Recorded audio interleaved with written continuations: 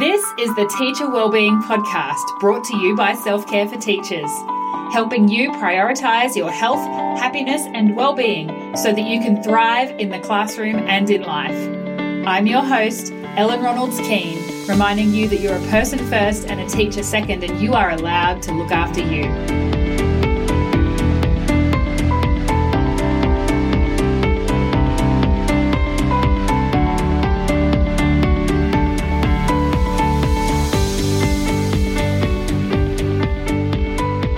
Hi, everyone, and welcome back to the Teacher Wellbeing Podcast and this little bonus episode all about 7 strategies for looking after your wellbeing in lockdown, because many of you are in lockdown right now and have been in lockdown for weeks again. And the stress of that, the challenge of that, the uncertainty of not knowing when that's going to end, on top of the massive workload of having to switch to remote learning, online learning, home-based learning, whatever it looks like in your school, it's a lot. And I just want to recognize that. And if no one has said this to you yet today, I want you to know that you're doing a good job. You're doing a really good job in really challenging circumstances. And I want to acknowledge that. And I hope that you can take a moment to just pause and pat yourself on the back, because I know that it can sometimes feel like you're not getting all the things done because there's so many things on the to-do list and we just keep focusing on the things that are left still to do. But I just want you to recognize the achievement of just getting through the day in this situation, with all the challenges and the uncertainty and the workload that you're facing. So I see you, teachers, and I want to say, well done. And obviously, I coach teachers from all over Australia virtually via the magic of the internet. And the challenges of lockdown and remote learning have been a really common topic of discussion in my coaching sessions with teachers in recent weeks, and really all year, because I have a handful of teachers that I work with in Victoria, and they've obviously been in and out of this for far too long now.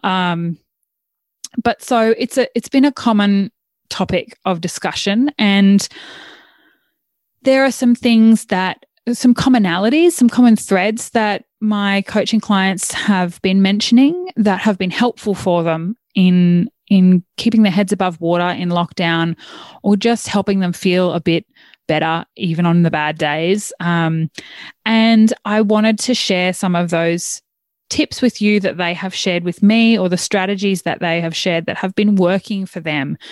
I also obviously want to preface this with saying that survival is okay too. If just getting through the day and doing what you've got to do to get through the day is all you've got energy for right now, that's totally fine. So take what works from this list and then leave the rest. Number one, the number one strategy that some of my coaching clients have said has been very helpful for them is sticking to a routine. Because especially if you're working from home and maybe you don't have other people in the house with you as well, it can be really easy for those regular routines, the sleep cycles, the meals at regular times, to kind of go out the window. So trying to keep to usual routines as much as possible is very important, or, this is what my clients have reported, saying it's very helpful for them. Keeping their bedtimes and wake up times normal, sticking to the usual schedule of trying to do some exercise at the same time as you normally would, even if maybe it's different. You can't get to the gym or you can't go to that, netball game, but trying to incorporate some exercise into your day, some movement, and hobbies, whether they be leisure activities or things that you do normally with other people that maybe you can try and tweak to do it at home, trying to keep them on the schedule where possible. Obviously, it's not always possible, and just keeping some kind of normalcy with those routines. So resisting the temptation to stay up super late just because you can, and to sleep in until, 5 minutes before you have to be on Zoom or Microsoft Teams or whatever the online learning system that your school is using, resisting that temptation to let those routines go because you can. But sometimes that can send us a little bit backwards with the well-being, because we start to lose connection to that sense of what is usually regular and normal about our life, and also trying to keep up with some of those, just the regular habits that you would normally do, can help to maintain well-being, even if you don't feel like you're making much progress, or you still feel like crap, basically, because it's a crap situation. Keeping those routines in place has been said to be really helpful. The second one is to incorporate something to look forward to every day, if possible. So something big, something small, something that's just for you, something that maybe you can do with others in your household or digitally, if you're connecting with others digitally, trying to mix it up, having something to look forward to each day and each week, whether or not you're planning it day at a time or you're planning a whole week in advance, to mix it up to try and combat that feeling of Groundhog Day. Because that is, it is common. So having something to look forward to, like in general in life, is a really important aspect of living a good life. And we still want to incorporate that even more intentionally into lockdown life, if possible. But again, as big or as small as it can be, something that you would look forward to doing, to have on the list of things that you're going to be doing each day. The third one is to take a break from social media if you're noticing that it's really having a negative impact on your mood. So maybe you are doom scrolling or comparison scrolling, or just getting sucked into the kind of 24-hour news cycle where there isn't necessarily any new information, but you just keep refreshing to try and find out if there will be any announcements yet. And it's okay, absolutely, to take that break from social media and from regular media. I mean, obviously, you need to stay informed about, restriction updates and that sort of thing. But to, limit who you follow on social media, use that hide or mute button. You can mute people for 30 days if they're, if what they're posting, if you notice it's stressing you out or making you feel more negative than you want to feel. And it's okay to check out of social media altogether. Whether or not that's a temporary decision or a long-term decision, it's absolutely okay. Like, be really,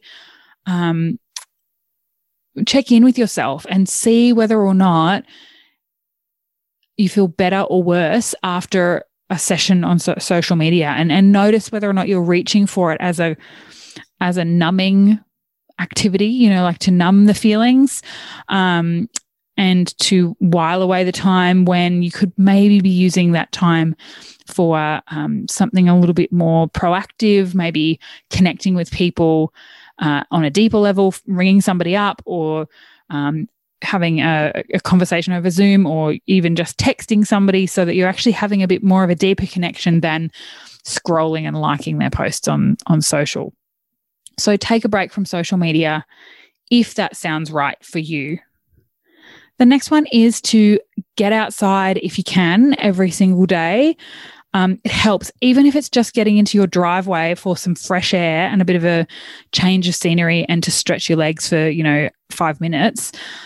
There is so much evidence to speak to the power that fresh air and nature and the natural world has on our health and well-being. Whether or not you are able to get to a park or, some kind of bushland or nature, that may not be possible for you with restrictions in your area, but it might be possible. And if it is, I highly encourage you to do that if you can. But even if you can't, just to get some fresh air and to get some sunshine into your eyes early in the morning is always a really powerful habit. But getting outside helps, even if it is just into your driveway. If you can get outside every day, it is good for you. And my clients have said that that's those, especially the ones that are able to get to a park or some bushland, have said that's been really, really helpful for them. The next one is to express the feelings that you're having and actually recognize that you're having feelings and that all the feelings are okay. It's important to find a safe and a healthy way to express the myriad feelings that are probably coming up for you right now. Like, yes, there might be a lot of anger and frustration and disappointment, and sadness, and maybe overwhelm. You might also be feeling a bit like kind of a complicated, bittersweet mix of feelings. I know that for some people, lockdown is actually kind of easier because it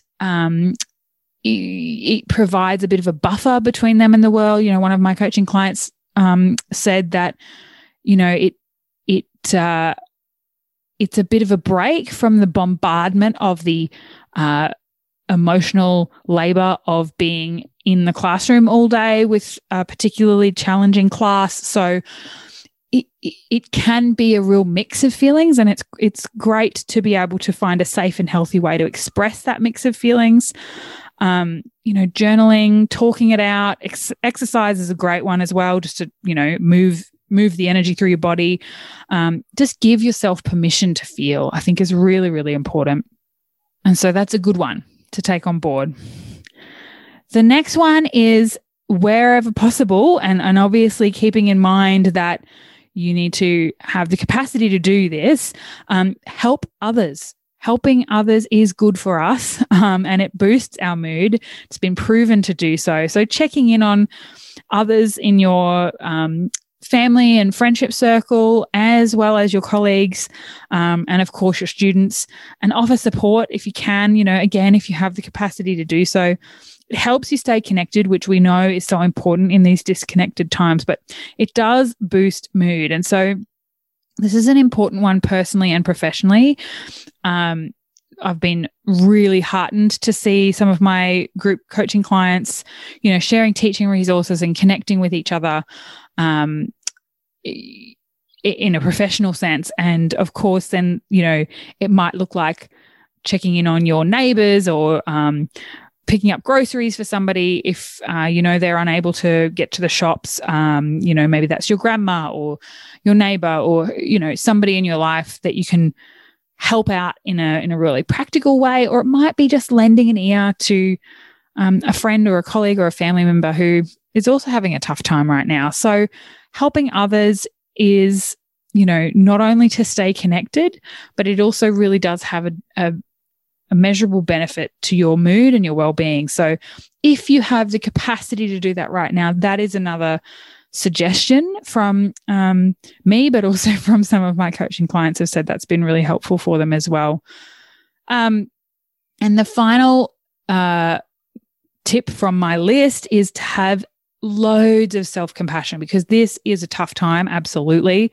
And it's okay if you're finding it tough, and, be kind to yourself, especially with your self-talk, and especially if you're feeling like you're not feeling your best right now, you're not feeling particularly resilient, that's okay. You don't have to be feeling amazing. You don't have to soldier on and pretend like everything's, peachy keen when it's hard. Allow yourself to acknowledge if you're finding it hard, and give yourself that gift of self-compassion, because it's so, so important. And I know that so many teachers are actually really hard on themselves, and set, very high expectations for themselves, and then really beat up on themselves when they feel like they haven't met those expectations. But self-compassion actually helps us. It helps us just feel better, for one, and it often then, as a result, helps us do better because we're not spending all our energy beating ourselves up. So I'll just run through that list again of 7 strategies for looking after your well-being in lockdown. Number 1, keep to a routine. Number 2, plan something to look forward to daily. Number 3, take a break from social media. Number 4, get outside, get some fresh air. Number 5, express that mix of feelings that come up for you, and give yourself permission to express those feelings and acknowledge them. Number 6, help others if you have the capacity to do so. And number 7 is to give yourself loads and loads of self-compassion in this, challenging time. And I have a couple more bonus suggestions that were fed through on social media. So one suggestion was to go for a walk at lunchtime rather than trying not to sit still all day. If you're having to sit in front of the computer all day, get up and move your body, making sure that you are not just sedentary all day, but taking an opportunity if you've got a lunch break or a couple of mini breaks throughout the day to move your body. So that was one great suggestion from social media. Another one was to check in with your colleagues just the same as you would if you were at school. So really make a point to, again, along that sort of line of keeping with routines. If you would normally be checking in with people in a certain way, try and remember to do that. Just because you're not at school doesn't mean you can't still find ways to do that. And then the last one, which I thought was really cool, was one person shared on social media that their gym is setting them a challenge every day, because obviously they can't go to the gym, but setting them a challenge every day to take a photo of something that starts with a different letter.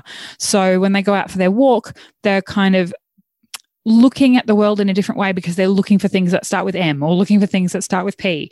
And it just kind of, I just think it's a fun, cool idea.